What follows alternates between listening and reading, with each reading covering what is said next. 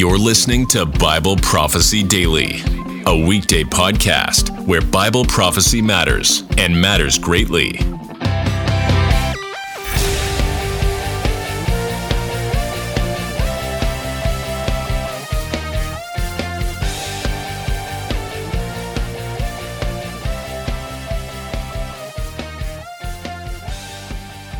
Greetings, fellow believers in our Lord Jesus Christ.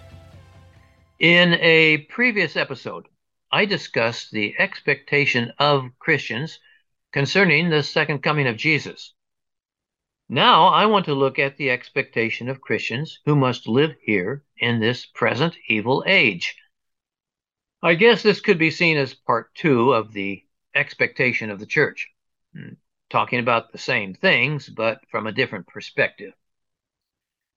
Jesus used 2 images to communicate what things must happen before his return. He used the image of beginning birth pains, and he used the image of the signs of summer. Concerning the church, Jesus taught what believers can expect to experience during their lifetime here on earth. That is, the sufferings of this present time, which, of course, as Paul wrote, are not worthy to be compared with the glory that will be revealed in us at the revelation of our Lord Jesus. As Paul traveled from city to city, he taught, "It is necessary that through many afflictions we shall enter the kingdom of God." And then, concerning the world in general, Jesus pointed out the normal social and environmental events that must occur in the days and years prior to his second coming.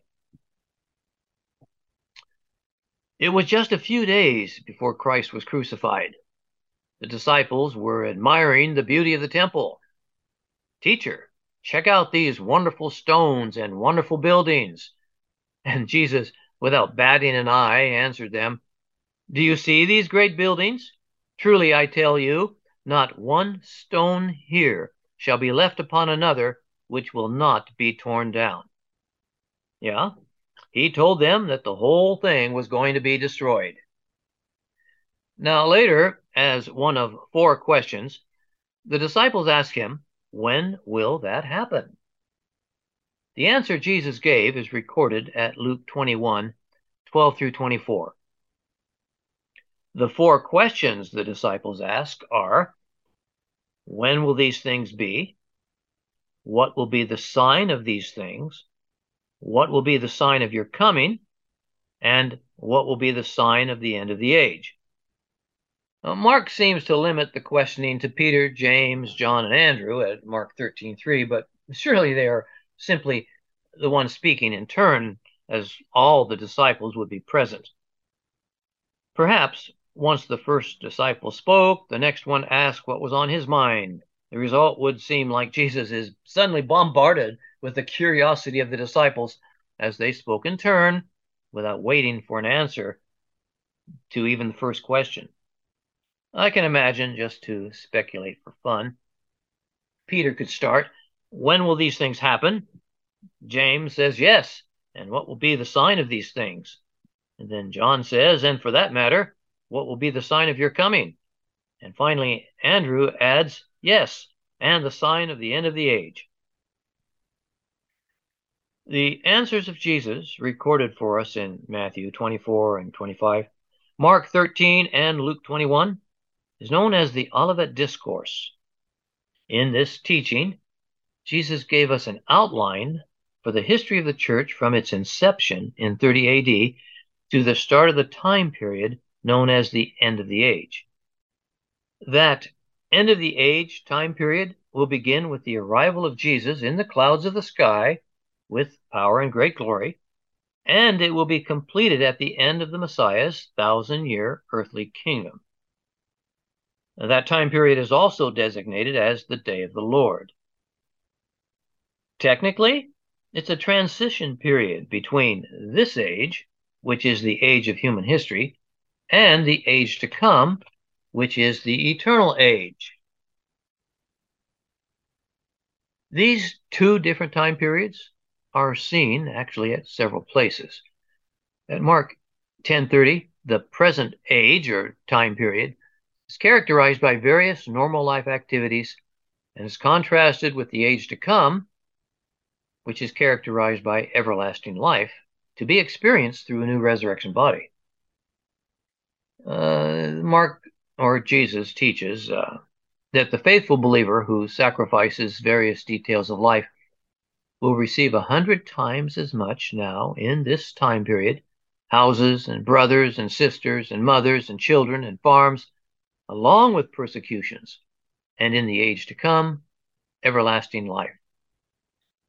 At Ephesians 1:21, Paul wrote, "This is according to the working of the strength of his might, which he brought about in Christ, when he raised him from the dead and seated him at his right hand in the heavenly places, far above all rule and authority and power and dominion, and every name that is named, not only in this age, but also in the one to come." Now, the three gospel accounts of the Olivet Discourse are very tricky to correlate and harmonize, but those details are not within the scope of this episode. So basically, in the Olivet Discourse, Jesus told the disciples what to expect during three specific time periods. The first period, from that time until the actual fall of Jerusalem, which of course is not going to happen until 40 years later. The second time period would be from the fall of Jerusalem until the start of the tribulation. That is, the general historical trends that will characterize human history until the rise of the Antichrist. And the third period, from the start of the tribulation until his second coming, which is the event that begins the end of the age and the day of the Lord. Jesus started by teaching about the general historical trends that he called the beginning of birth pains. They are the beginning of birth pains because they are the intermittent pushes and shoves that lead up to the final birth of the child. In this image, the birth of the child is the end of the age, that is, the second coming of Jesus. And the intermittent pushes and shoves are the general and normal historical trends leading up to the end. However, in regard to these beginning birth pains, Jesus said, "Don't be disturbed about it, for that is not yet the end. It is not yet time for the birth of the child. Before the birth, before the end, there must come the final birth pains, which of course are much more intense and occur in a shorter period of time." Jesus prefaced his teaching about the birth pains with the warning not to be deceived by false teachers and false messiahs, nor by the nature and severity of those historical trends. There are basically three categories to those trends, recorded for us at Luke 21, 8 through 11. At verse 8, he said, "See to it that you are not misled, for many will come in my name, saying, 'I am he,' and the time is near. Don't go after them." So there will be false teachers and messiahs attempting to distract the world away from the truth of the gospel. The second category is military in nature, verses 9 and 10. "And when you hear of wars and revolts, don't be alarmed, for these things must take place first, but that is not yet the end." Then he continued by saying to them, "Nation will rise against nation, and kingdom against kingdom." In other words, wars are going to intensify from local confrontations to wider international confrontations. The third category is more natural in scope. At verse 11, "And in various places there will be massive earthquakes, plagues, and famines. But all these things are just the beginning of birth pains." He clearly makes a point that these are the beginning of birth pains and not the final ones. History can be called as a witness that these things have been going on for over 2,000 years, and even before that, for that matter. And the same things are currently being experienced at various places all over the world. But the words of Jesus still apply. "See to it that you are not disturbed, for those things must take place, but that is not yet the end. Now, there is another specific period of time that will take place before the beginning birth pains. Jesus tells them what to expect during the years leading up to the fall of Jerusalem. At Luke 21:12, after stating that there will be beginning birth pains, Jesus said, but before all these things, that is, before the beginning birth pains. The beginning birth pains is the period of time that will begin after the fall of Jerusalem. So in Luke 21:12 through 24, Jesus explains what the disciples can expect during the time leading up to the destruction of the temple and the city. He does this without giving any kind of time for that destruction to occur. So reading at Luke 21, starting at verse 12.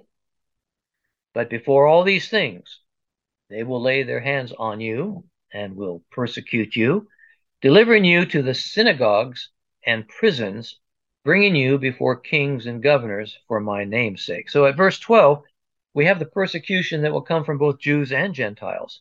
The mention of synagogues indicates that this is a period of time before the destruction of Jerusalem and the temple. For after the destruction of the nation of Israel, the Jews are scattered all throughout the Roman Empire, and their influence is simply relegated to nothing. Synagogues will be shut down. There will not be any persecution activity from the Jews.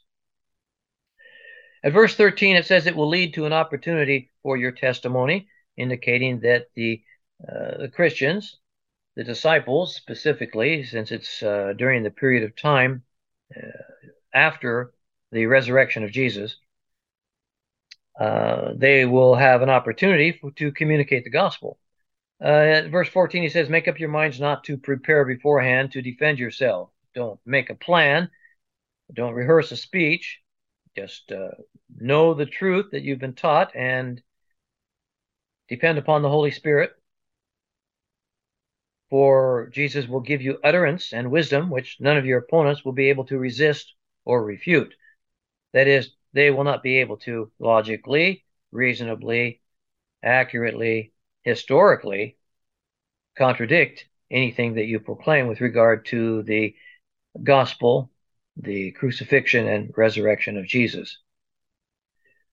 But, of course, in view of your representation of the gospel, you will be delivered up even by parents and brothers and relatives and friends, and they will put some of you to death. And you will be hated by all on account of my name. Yet not a hair of your head will perish. That is, you will be secure in the plan of God. Whether you die or not, you will be secure in the plan, and death is according to the wisdom and timing of God, and nothing to be feared for the Christian. By your endurance, you will preserve your souls. At verse 20, the time frame. But when you see Jerusalem surrounded by armies, then recognize that her desolation is at hand. Then let those who are in Judea flee to the mountains, and let those who are in the midst of the city depart, and let not those who are in the country enter the city, because these are the days of vengeance, in order that all things which are written may be fulfilled. That is, all things concerning discipline on the nation of Israel because of the rejection of the Messiah. Verse 23, woe to those who are with child, and to those who nurse babes in those days, for there will be a great distress upon the land, and wrath to this people. Again, wrath from God, disciplinary in nature, because of the rejection of the Messiah. Verse 24, and they will fall by the edge of the sword, will be led captive into all the nations. Jerusalem will be trampled underfoot by the Gentiles until the times of the Gentiles be fulfilled. That is, until the second coming of Jesus. The city of Jerusalem, whole land of Palestine for that matter, will be under Gentile domination. Now, at verse 25 of Luke's account, Luke jumps from the fall of Jerusalem in 70 AD and skips through the many years of the beginning birth pains, and he even skips over the rise of the Antichrist and jumps right to the cosmic signs that will announce Christ's second coming. He records, "There will be signs in the sun and moon and stars, and on the earth distress among nations, in perplexity at the roaring of the sea and the waves, people fainting from fear and the expectation of the things that are coming upon the world, for the powers of the heavens will be shaken. And then they will see the Son of Man coming in a cloud with power and great glory." But it is Matthew and Mark who record the end of the beginning birth pains and the advance into the final and more intense birth pains of the Great Tribulation. Matthew 24:9 and following. It is the rise of the Antichrist and the abomination event that will initiate the final birth pains that will lead to the end of the age and the second coming of Jesus. Matthew 24:9 begins with the word then. The word is tota in the Greek. This is a very clear chronological advance from the beginning birth pains to something different. Then they will deliver you up to tribulation. I really need to point out the correct translation here. The King James reads, "Then they will deliver you up to be afflicted." But in the Greek, the construction, the word for affliction is a noun. It's not a verb. It's the noun thlipsis, which means affliction or tribulation. And it should be translated, "Then they will deliver you up to tribulation." So this indicates that the disciples will come under a specific onslaught of persecution. However, we need to recognize that the disciples are addressed basically as representatives of the church as a whole. Jesus is saying that there will be a future generation of the church that will come under a unique and severe period of persecution that is called the tribulation. The tribulation will begin with the abomination event prophesied by Daniel. And in Matthew 24:9 through 14, Jesus describes the nature of the tribulation and the persecution that will come from those who hate him. So once again at Matthew 24:9, "Then they will deliver you to tribulation, and will kill you, and you will be hated by all nations on account of my name." Again, we need to recognize that these are Christians being persecuted. Only Christians are going to be hated on account of my name, Christ's name. And at that time, many will fall away and will deliver up one another and hate one another. This indicates that there's going to be a very serious apostasy, a falling away, a turning away from truth, moral and spiritual truth. Many false prophets will arise and will mislead many. But verse 12, "And because lawlessness is increased, most people's love will grow cold."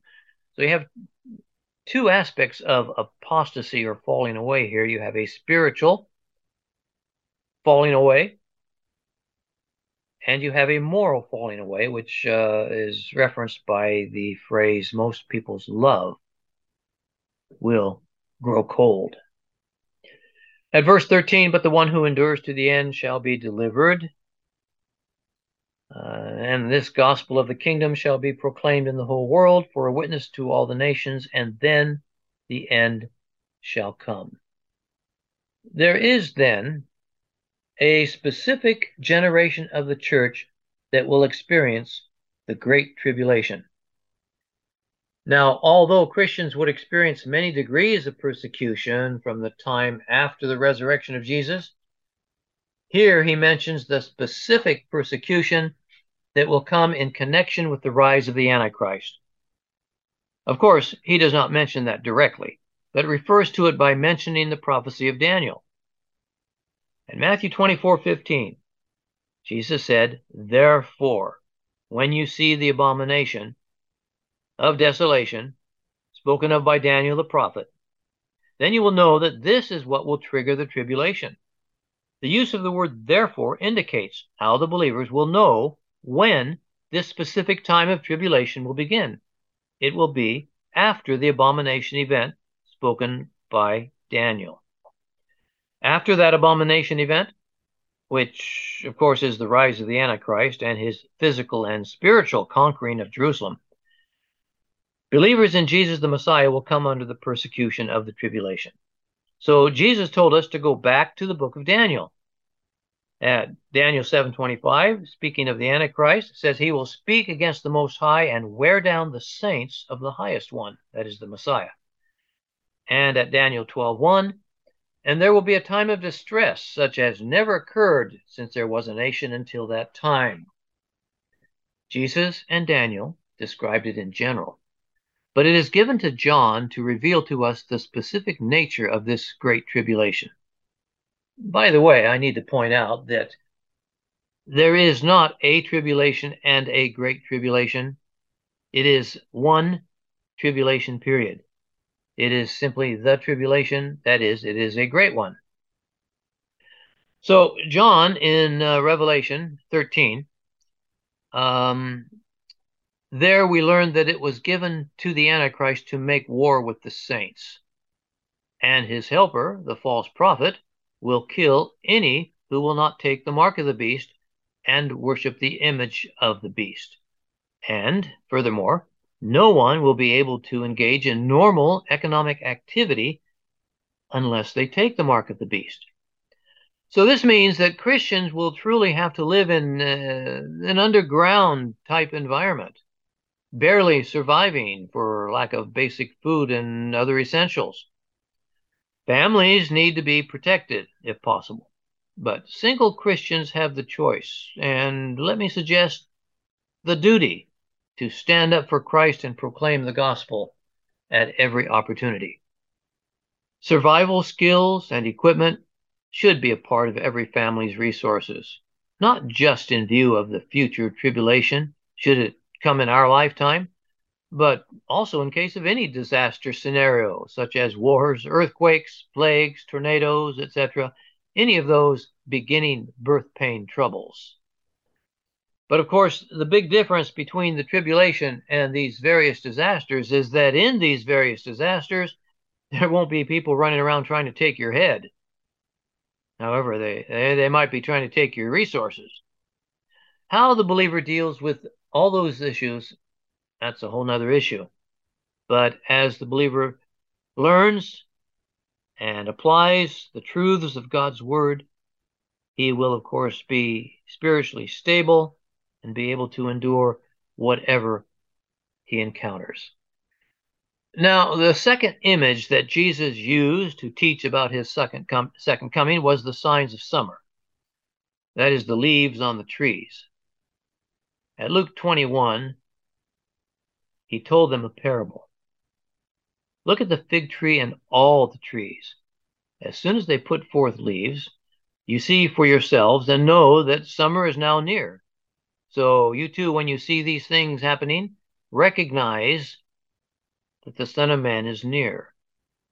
Truly I say to you, this generation, that is the generation that sees these things, will not pass away until all these things take place.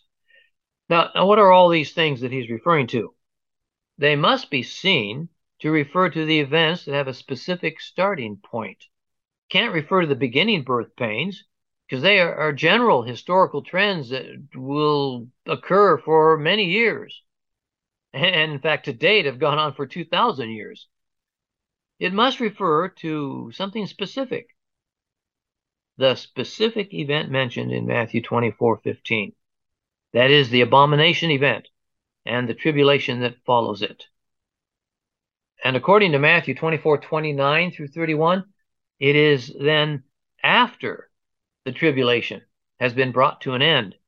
That is, it's cut short by the decree of God the Father, that the cosmic signs will announce the arrival of the day of the Lord. And then Jesus will return in the clouds of the sky with power and great glory, as he said, at an unknown day and hour. And it is at that time that the rapture will occur. That is, the angels will gather together Christ's elect out from the farthest end of the earth unto the farthest end of the sky for a meeting with the Lord in the sky. Very important factor with regard to the gathering of the elect there is that Jesus said that the angels will gather his elect. That is Christ's elect. That is very important indication that it refers to Christians who are gathered together at this time.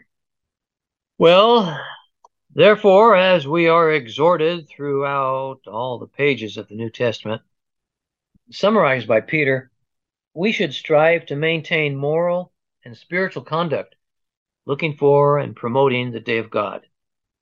And as stated by John, we should maintain our fellowship with Jesus so that when he appears, we may have confidence and not shrink away from him in shame at his appearance. Again, we should be exhorted to learn and focus on the character of God, the promises that he's given us with regard to living a stable, functional life as Christian ambassadors representing Jesus Christ to the gospel, to the world through the gospel. To this end, I exhort all of us to spend time in the Word and in prayer and in worship. Hope you all have a great day. Until next time, may the Lord richly bless all of you. Thanks for listening to Bible Prophecy Daily. We hope you learned something valuable today. Be sure to subscribe wherever you heard this podcast so you never miss an episode.